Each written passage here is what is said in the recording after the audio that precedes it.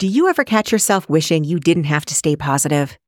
Or maybe you've been working on keeping a positive mindset for years, but it still feels like a daily battle sometimes? Having a chronic illness means you're being told to stay positive all the time. And let's be honest, it's exhausting. Because pushing ourselves to stay positive is not actually positive. There's a much easier way to get a strong, positive mindset and all of the feel-good perks that come with it without the pressure of looking on the bright side. Check out my free resource, The No BS Guide to a Positive Mindset. In it, I give the straight scoop on strategies that work and common strategies that are a waste of time and energy. Go to AndreaHansonCoaching.com now or use the link in this podcast description and get your free resource, The No BS Guide to a Positive Mindset, today. Today, I'm bringing something a little different to the podcast. Mindy Wilson is a mother and caregiver to her young child who has suffered from severe pediatric migraines since the age of 4. I think Mindy is perfect to talk to because her perspective is not from having an illness herself, but living with a chronic illness of someone that she loves very much. One of the most common things I hear from people with a chronic illness is the concern that they have for their parents, their partners, their friends, and other people that they ask for help. There's the worry that they're asking too much or that they're being a burden, especially when the other person doesn't have an illness themselves and may not quite understand. I thought it would be helpful to hear from someone that can tell you what the caregiver is thinking and can give a bit of a reassurance that you're helping the other person as well as you simply by asking for help. Mindy is also an advocate for children with a chronic illness and helping their caregivers create an environment where the children learn courage and know that being different is normal. This is Mindy's first podcast interview, and her big heart is undeniable. She's honest, open, and vulnerable telling her story. We can all use a little dose of Mindy Wilson telling us how wonderful we are. Talking with her gave me the warm fuzzies, and I hope it will for you too. Please enjoy this week's episode and visit AndreaHansonCoaching.com for more on Mindy Wilson, resources we talk about in the show, and transcripts from today's episode. Welcome to the Live Your Life, Not Your Diagnosis podcast. I'm Andrea Hanson, author, motivational speaker, and master certified coach. When I was diagnosed with multiple sclerosis, I was told I would never reach my goals. But I did. And I'm on a mission to prove that life with a chronic illness can still be expansive and quite remarkable. Everyone has their own unique path. I'm talking to people living with a chronic illness that come from different backgrounds, have different points of view, and are achieving amazing life goals of all kinds to inspire you to achieve what you thought was impossible. These stories are raw, uncensored, and judgment-free. This means that there may be some adult language, sensitive topics, and possible triggers for listeners. Listener discretion is advised. I am here today with Mindy Wilson. Mindy is a mother to 3. She wears many hats as a mother, student, paraeducator, author, and inspirational speaker. Her passion in life is to help families find freedom within a chronic illness and advocate for children. Her journey with her child that has suffered with pediatric migraines since the age of 4 started 7 years ago. Mindy will not forget the day when her daughter was diagnosed after many tests and feeling so lost and scared as a parent. Through trial and error, they learned together. Mindy wrote her children's book called Jane Leaps Through Headaches to support families, educate, and most importantly, show kids with courage anything is possible. Mindy Wilson, how are you? Welcome to Live Your Life, Not Your Diagnosis. Thank you. Thank you for having me. I'm good. I'm so glad you're here. I so much to talk to you about, so much to unpack. I'm really excited to have you here offering your perspective to our listeners because I think it's so needed. What I'd love about you and what really made me want to talk with you is the fact that we have similar purposes. We have similar passions in that we both want to help people with chronic illness realize that they can still do anything. They can still go after their dreams. They can still go after their passions. They can still move through life, and they don't have to think that their dreams are over because they have this chronic illness. And I love that you advocate for this. I think you hit it on the head. And I think the biggest thing is they can see that the world doesn't have to shrink. Like they can still do everything else that anyone else can do, maybe just in a different way. They might have to tweak things, but there's still possibilities. There's absolutely tweaking because we all have our unique situations and our unique pathways and different hurdles to get over, but so does everybody. Yeah. If my daughter has like a really down day, that's what I try and tell her. Like, we all have something. You can't always see it, but like that other child walking through your school, like they're probably going through something too, but you just don't know it.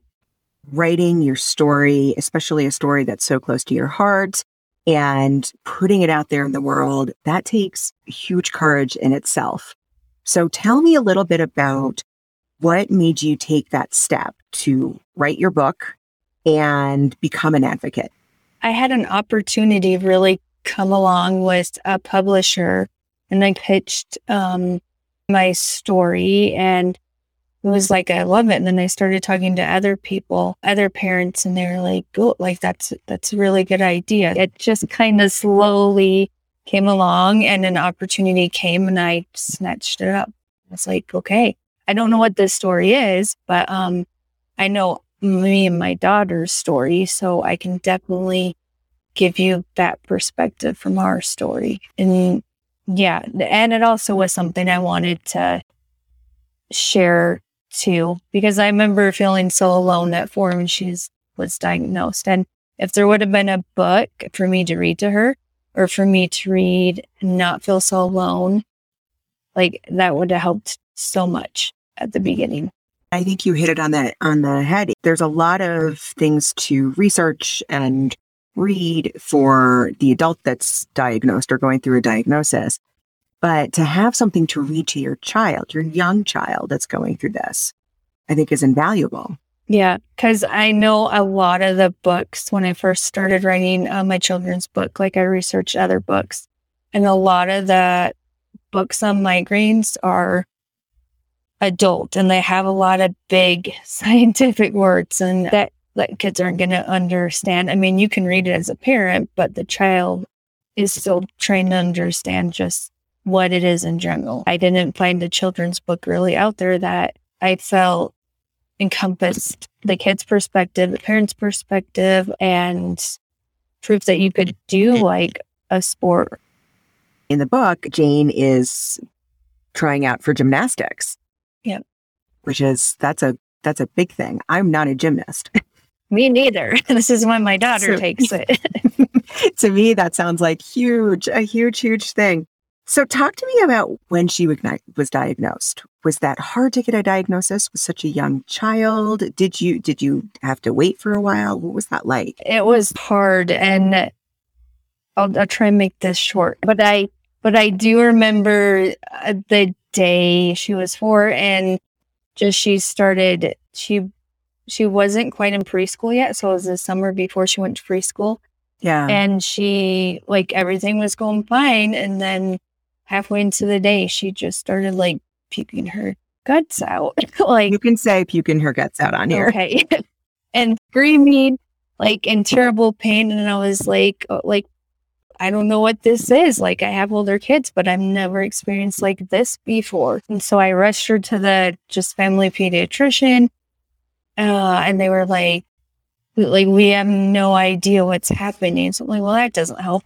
So they sent me up to our hometown, to the University Children's Hospital, and they did scans, and I think she had like 5 tests, like just to try and figure it out. And they were like, well, her brain looks fine. Everything looks fine.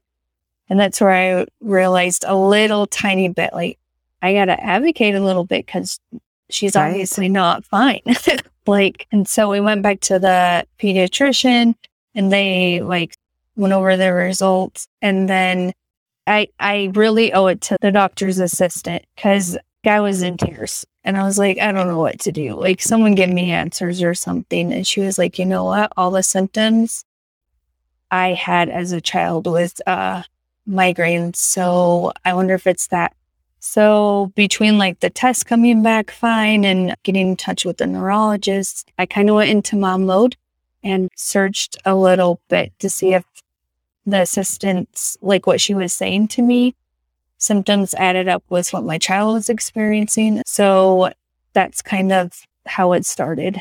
And so talk a little bit about your daughter's diagnosis. Mm-hmm. So migraines and headaches are tricky because they don't really diagnose them. I think it took them like a year or two where they were like, okay, like this is probably it. And that was after like talking to neurologists and doing their own test and talking to him for a little bit. So I want to say it was probably like a year after. Mm-hmm. But in my mom mind and my research that I did on this side, it was like, well, a lot of it lines up. Yeah, that's a lot of how it works is that we have, especially through the research that's available right now, a lot of times you kind of are leaning towards this hunch of like, I think it's this. Mm-hmm. And then the doctors kind of are behind us. Yeah. They're like, well, hold on, let's do tests. Yeah. And then they come across with the diagnosis too. I mean, like it was a hard diagnosis to get. And I do remember thinking and looking at my daughter, she was 4, almost 5 at the time. Like she had no clue what was going on. And inside as a mom, I was like, well, what does this mean? Like, do I have to wrap her in a bubble and she can't do anything?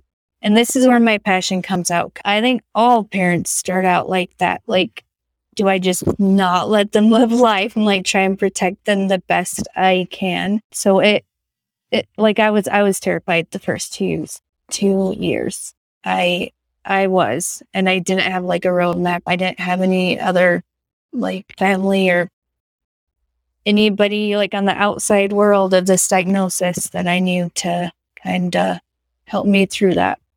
So tell me what that was like, because I know when a parent has a child that has an illness, there's a grieving because your idea of what you thought your child's life was going to be like is now completely different. Just like when someone with a chronic illness is diagnosed, or at that moment, they realize that their life is no longer going to be the same.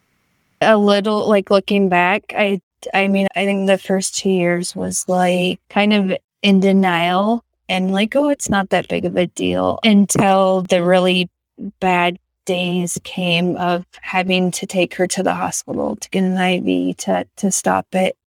But I wanted my child just to live like in every ordinary child's life. Like I didn't want her to struggle more than she had to. So me grieving the process was I had to slowly like learn to let go and be like, okay, I can't take this. I can't take it away from her. I can't fix it. So we're going to be sad for a little bit, but slowly I just learned tricks along the way and started to let her do stuff. The picture of her not having a troubled childhood and just being able to do whatever. I had to come with the realization that that's not going to happen. You say you had to learn tricks. What tricks did you learn? We found oils along the way. The biggest thing that I was skeptical of was chiropractic care. I started her on that when she was 5, and she's been going every month since then. And ibuprofen, like when you get a diagnosis, they gave her medicine to take overnight. But anybody that has a chronic illness will probably say, like, it doesn't always help or take the pain away. Like, I think we all have to find other avenues that might help, even though it's not directly from the doctor. So ibuprofen was a big one for her. To this day, she'll go to ibuprofen over anything else. And oils, peppermint oil, lavender aromatherapy. I found that they have roll-on ones that you can just roll on their forehead, or you can roll under their nose and just let them smell it, so they kind of can smell it as it's happening. They also do have bracelets for little kids too that I found are awesome. You can just pour the oil like into it, and it will last for like 6 hours, and they can smell it. Is that her unicorn bracelet in the book? It is, yes. Yep. So I love that it's in a unicorn bracelet. I'm like, I want a unicorn bracelet. Right? They have some cute ones for little kids, so it doesn't make them feel so like out of place at school and stuff. So as you learned these tricks and learned how to deal with, I guess, the symptoms of the migraines, was that something that allowed you to feel like you could process, okay, she's got this? Yeah, and I think it didn't happen all at once. Like every year, I want to say I got a little newfound confidence because I was like, oh, like that's helping this time. I do want to say this stuff doesn't help all the time. Really, each parent and child, they have to find their own kind of rhythm. What may work for someone else is not going to work for like the next person because their bodies are so different. So it was a lot of trial and error. And I think every year if I found something like, oh, like, okay, like we can get through this. But like I said, like we still have really bad days. And with migraines, sometimes they can be abdominal. So it will cause a lot of puking for like, it can be like 6 hours straight. So there's kind of different levels of it. With my daughter, there's days that she can just sleep for a couple hours, take ibuprofen, and she can wake up and she'll be off to going to gymnastics. There's some days where she will lay there and vomit a few times and be super frustrated and be like, why is this happening to me? And that's hard because I cry with her a lot because I don't know. It's just one of those things in life. Like you have to get through it. As a caregiver, what tools do you use for you to get through those harder days? Breathing. Like that's always good sometimes. Look, never underestimate breathing. Right? We get so warped up into like just caring for them that I think we forget to like step back for a minute after they're okay and on the mends. I think it's the best way to put it. A lot of mindfulness. I try and remind myself, like she's looking at me for courage too. She's looking at me to figure this out with her and to help guide her. And we're learning together. Like I don't have all the answers, but it's a journey that we take on together. And just self-care. Like you really have to take time for yourself because it's hard and it's stressful. And if it goes on for 6 to 12 hours and the night ends with leaving the ER, then the next day I try and do something for myself, whether it be read or like a bubble bath or to write, because I do love writing. That kind of helps release some emotions to get out. Whatever 10 minutes you can get in and to decompress, I find helpful. And I think, especially from that caregiver point of view, and I really actually think for everybody, there are tools that we have that we gather as we go, as we figure out what our path is and what works for us and maybe what doesn't work for us. And so we have this huge, toolbox. Yeah. And my toolbox was super tiny. Like right when she was 4, now I can say I have a pretty good toolbox. It's definitely grown a lot since when she was 4. I think I wanted all the answers and I wanted someone to give me like a pretty little wrapped up box, but I learned really quick that that's not how it works. As a caregiver, how do you look for support for yourself in this role? Yeah, good question. I have a lot of good family members that are there to support. If it's been a long day, they'll be like, well, watch your kids. You go do something. Like that was a rough day or a rough night with her. And support groups are always a really good thing to invest in. There's a lot of good support people that have stepped up, being friends, family, that have kind of helped me care for me. Like after, when I was a hot mess, after she goes to the ER, we just have a really bad day and it's frustrating. Yeah. Do you find it is hard to ask for that help? Yeah, it was hard. And I think it depends on who you are. I'm a person that doesn't love to ask for help. I'm a mom. I can do it all. It's fine. I got it.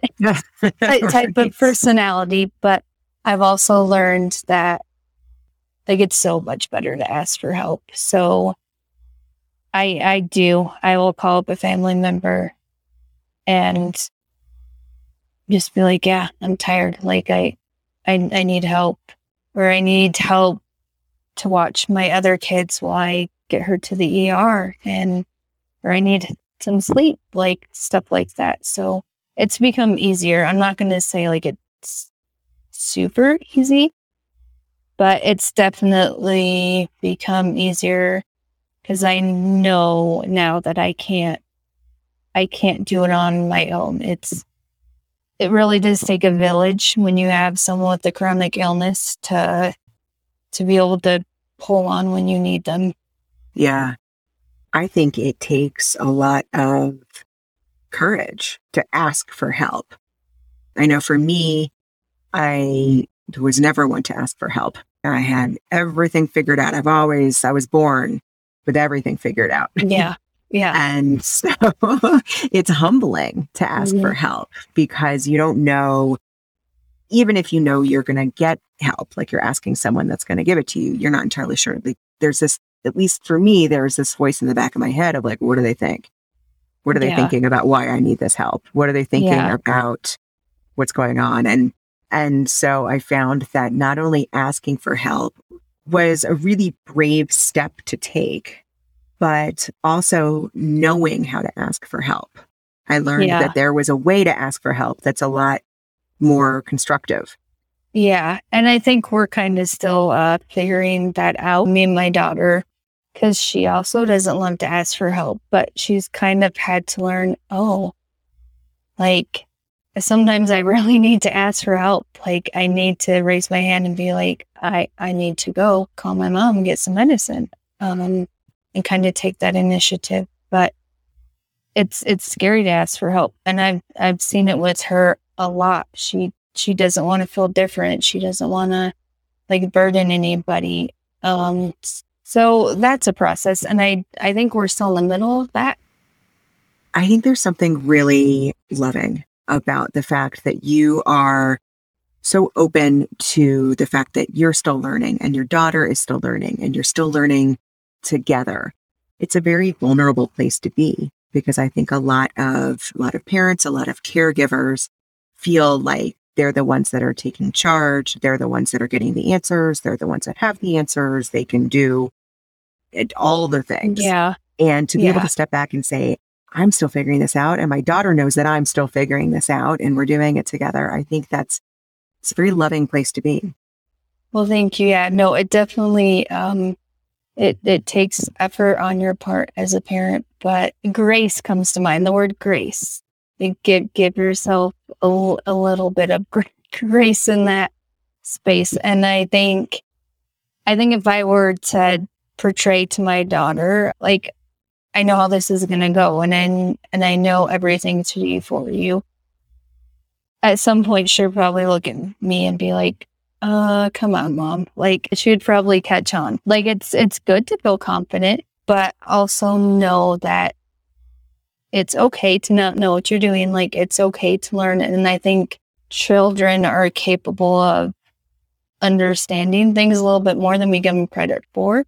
And I feel like with a chronic illness, I feel like she's had a better experience going through it with me and not being like, I'm going to tell you what to do. Like, they know we're going to learn this together because I need your help and you need my help. So it's a team effort. I think it's also probably a way to empower your daughter. Yeah. And I think that's with gymnastics too. I don't think she wouldn't have been empowered to be okay to go with this sport if we didn't do this together.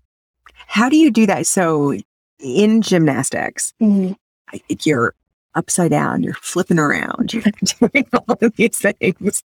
How is it that you handle your own emotions and you handle supporting her when you're probably worried about, is she going to get a migraine? Is she going to what's going to no, happen. listen, I'm terrified. The anxiety has gone down a little bit because it's been 8 years, but I'm still terrified when she does her swing on the uneven bars and she goes upside down.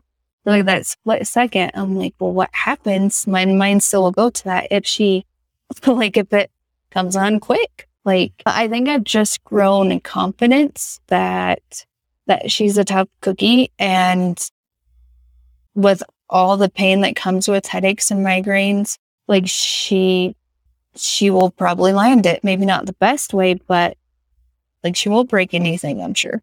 Like she'll figure out a way to get through it in that moment. Yeah. And I do think that, when it comes to chronic illness, and I say this all the time, there is that initial trauma, that initial grief that needs to be processed. And then when we move through that, and I've seen it so many times, and I think it's a really amazing thing, you can start to really own the fact that having a chronic illness makes you a tough cookie. Yeah. Like you said, right? It develops you into someone who can handle a lot of really tough things quite often before you're ready to deal with it. No, true. Because I can tell you that she was not ready for like that day when it came upon us and the pain she experienced. She was not ready. I was not ready. So it is a process. And I think we all need to be kinder to ourselves, whether it's the child going through the chronic illness or the parent trying to figure it out and process the trauma. And there's still times, right, when she does gymnastics, like that trauma will come back and I'll be like, oh no, like that will also have flashbacks to like the hard times that I have with her. When we go to the ER, that's traumatizing for both of us. It kind of brings back the reality of, like you do have a chronic illness and this is going to be part of your life. It makes the caregiver a tough cookie too. Yeah. It's kind of a running joke with me and her. And like, you realize like I wouldn't be this tough if it wasn't for all like the medical stuff that I've gone through with you. And it's also bonded us super close. Like we have a very good relationship because like we both had to be tough cookies and we both have had to figure it out. And there's days where we're not tough cookies. And I like crying my pillow and I'm like, why? There's days where she just cries and like hates it and like screams and like pours out her soul to me and asks me why. But you know what? That's what a tough cookie does too. I get it. I'm a mindset coach. I love mindset, but that's not the only thing at play, right? Mm-hmm. We have emotions and emotions are very, very important. And I think that for a lot of people, and I was like this, I didn't know how to process emotions until after I was diagnosed and I realized that it was a very important thing. Yeah. And I think that processing emotions can be very hard for people, especially in the beginning, especially if you're not used to it. So I think crying into your pillow and screaming and being angry and talking about it and being vulnerable, I think that's all part of the tough cookie lifestyle. Yeah, no, it's probably part of the ingredient. This is true. So talk about that. So you have 2 other kids. I do. So how do you handle this with the rest of your family? How do you bring them in? How do you teach them? What tools are you giving them to also work with a family member? So it's been interesting because she's the oldest. She has 2 younger brothers. So they have kind of grown up like watching how that world works a little bit. I think I'm open with them. I don't just say, well, she's just having a bad day. Like she's having a migraine episode. You're gonna have to be a little quiet and trying to explain to them kind of at their level. The 8-year-old, I can explain a little bit more like kind of what's going on maybe in her brain a little bit. But the 4-year-old, I just have to be like, sister has to sleep. And the kind of the fun thing about it is now if they know she gets a headache and she starts like crying and they can kind of sense it in her face, both of them will usually bring a bowl to her if I'm not there to do it right away, and be like, here you go in case you need it. So they just have kind of grown up like seeing it. Like, and I've never sheltered them. I don't hide any of it from them. You're raising Yeah. two sons to be in a world where people have chronic illness, and this is what it means. And this is, you're modeling how this is how we feel about it. This is how we handle it.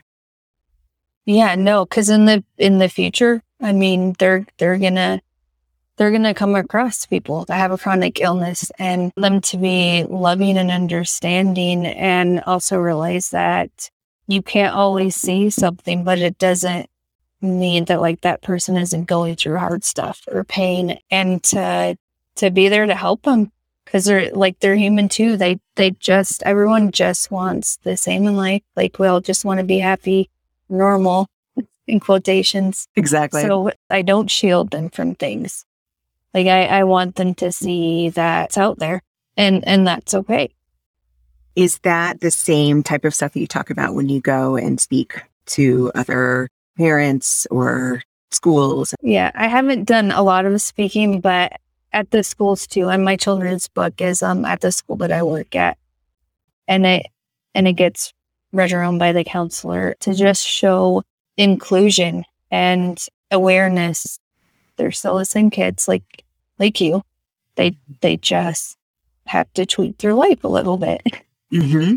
But that's one of the biggest things I talk to them about, because it can be lonely. So I want kids and families with chronic illness to not feel so lonely. As your daughter is getting older, because she's 12. She is 12, yeah. So is she feeling more comfortable talking to people, or are people feeling more comfortable coming to her? What does that communication look like? She's getting better. Like, it's still a process. She's not 100% there, but she is getting better at talking to the teachers and communicating when her head hurts and when she needs to just stop and leave school. And I think the older she gets, the teachers are more understanding. With communication, I think that's the important part comes in with the parents. And if your child's in school, is to just have the open communication. I think that has helped her understand, like, oh yeah, like I do have a voice, and I can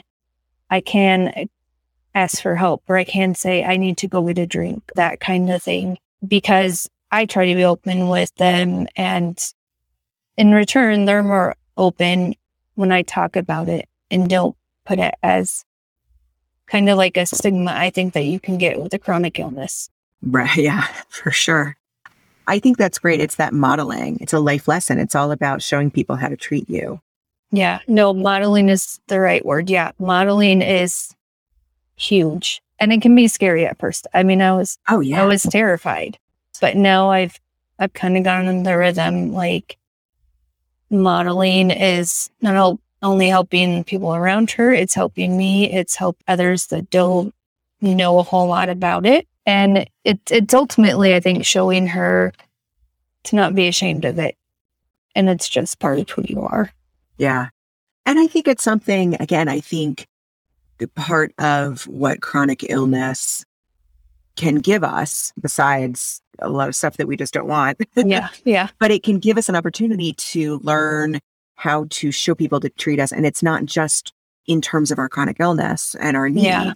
It's, I mean, moving forward, it's growing up in life. It's in, with your own family or your own relationships or your own career or the other people that you come in contact with. It's something that you learn that you can apply to every single area of your life. Yeah, no, I mean, and she's going to get older. So, right, I think about that as a parent when she goes to get a job or going through college or school and that kind of thing. It will affect every part of your life. So modeling is huge. And I think that's what I want to do for her most. Because I can't feel her pain. I don't have headaches. I don't have migraines. So I can't feel what she's feeling in those moments. I'm not her. So the best I think I can do right now is to model and be proactive and be an advocate. I think that's such a good example, because a lot of times when we do have, loved ones, they're caregivers, or just relationships with people in your life, they don't know what you're going through. They don't know what pain you're in, or, again, I bring it back to the invisible illness. I know for me, especially in the first years after I was diagnosed, I remember thinking that people would say things like, "Oh, you look great." And they would just kind of treat me like I was fine. And I'm like, you have no idea if I can see you with both my eyes right now. You have no clue. Yeah. You have no idea if I have like maybe one more hour of energy and then I'm going to be like in bed. And we've gotten that a lot too, especially in the beginning, but the support and the people that know her and have been a big part of our life kind of learned with us. But in the beginning, I've had people say that exact same thing to her, like, "Oh, she looks fine." I'm like, "Oh, but you have no idea." On a scale from 1 to 10, what her brain is actually feeling right now, what her body is like reacting to. Like, you can't see it. Right. And it's tough because there's this moment, and I don't know if, if your daughter has felt this or if you have felt this, but there's this moment where you need to say something. You need to advocate for yourself. You need to model how to treat yourself, or any one of those things. And you're talking to someone who initially just doesn't understand because they're looking at you. And as far as they can tell, you're totally fine. And you have to almost tell them, like, don't believe what you're seeing. Believe what I'm saying. And that's a really hard thing to come up and tell people. Yeah. And I don't think I've ever gone into like the big great story of her chronic illness with anybody. I don't do the bare minimum, but I can tell when they get that glazed over face. So I'm just going to give you the basics. A lot of it, I have to do it when we go into the ER with the IV stuff they give her, to be like, this is what you need to give her. This is from a neurologist. And this is what you need to put in her, and turn the lights down. She may not look like it's bugging her, or she'll be the child that's going to be like, "No, I'm fine. Like, I'll suck it up." On the inside, I know her eyes are not happy. So turn the lights down, that kind of thing. A lot of people that I speak with that have a chronic illness will express to me that they are worried about being a burden, especially if they have a parent that they're leaning on, or a spouse or family or a friend, or they know they have boundaries that they have to put up because they know it's going to be a situation where people are going to treat them like it's totally normal, and they have to raise their hand and say, "No, wait, I need this to be different in order for me to join you because I have, not as much energy as you, or I need this to be in place because I can't, loud noises are hurtful." And so they feel like they're too much. They feel like they're a burden. So as a caregiver, what would you say to people who worry that they're a burden on their loved ones because they have a chronic illness? This question is going to bring me to tears. Know that you're not a burden. It takes a strong person to be a caregiver too, but it also takes a strong person to like raise your hand and be like, "I need this done so I could feel better in this environment." What I've seen is, as a friend of somebody who has a chronic illness, as because one of my dear friends has a chronic illness, it's an act of love to be able to give them what they need, or to honor their boundaries, or what it is that they require in that moment, whatever it is. When someone's helping you, it's like, I think you have to know it's out of love. Yeah. And by letting them help you, it also helps educate, I think, and teach the others around you. And it kind of I feel like it can kind of open up a world and people will be able to talk about it more and kind of understand. So yeah, let them love on you, I think is my biggest thing. Let them, like, it may feel like that on the inside. Like, I know it can feel like that. I've seen it in my daughter.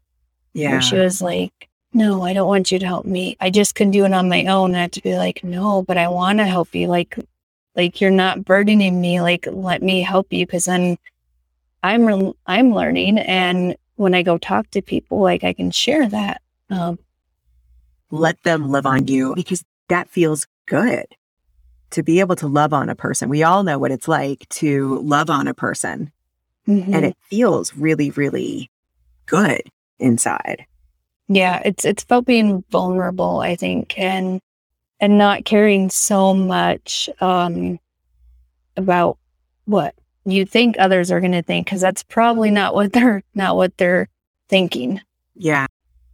Well, Mindy, thank you so much for giving your time talking to those of us who are wondering, what is it like for a parent with a child with chronic illness, or for the caregiver with a child of a chronic illness? I think you have really opened up that world to let people know. I think, where we ended was the perfect place of caregivers want to love on you.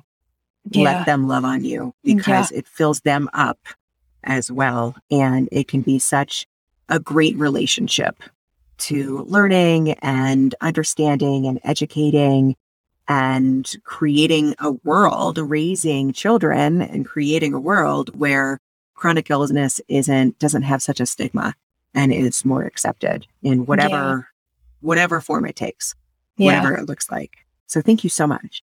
Yeah, it's hard being a caregiver. It's exhausting.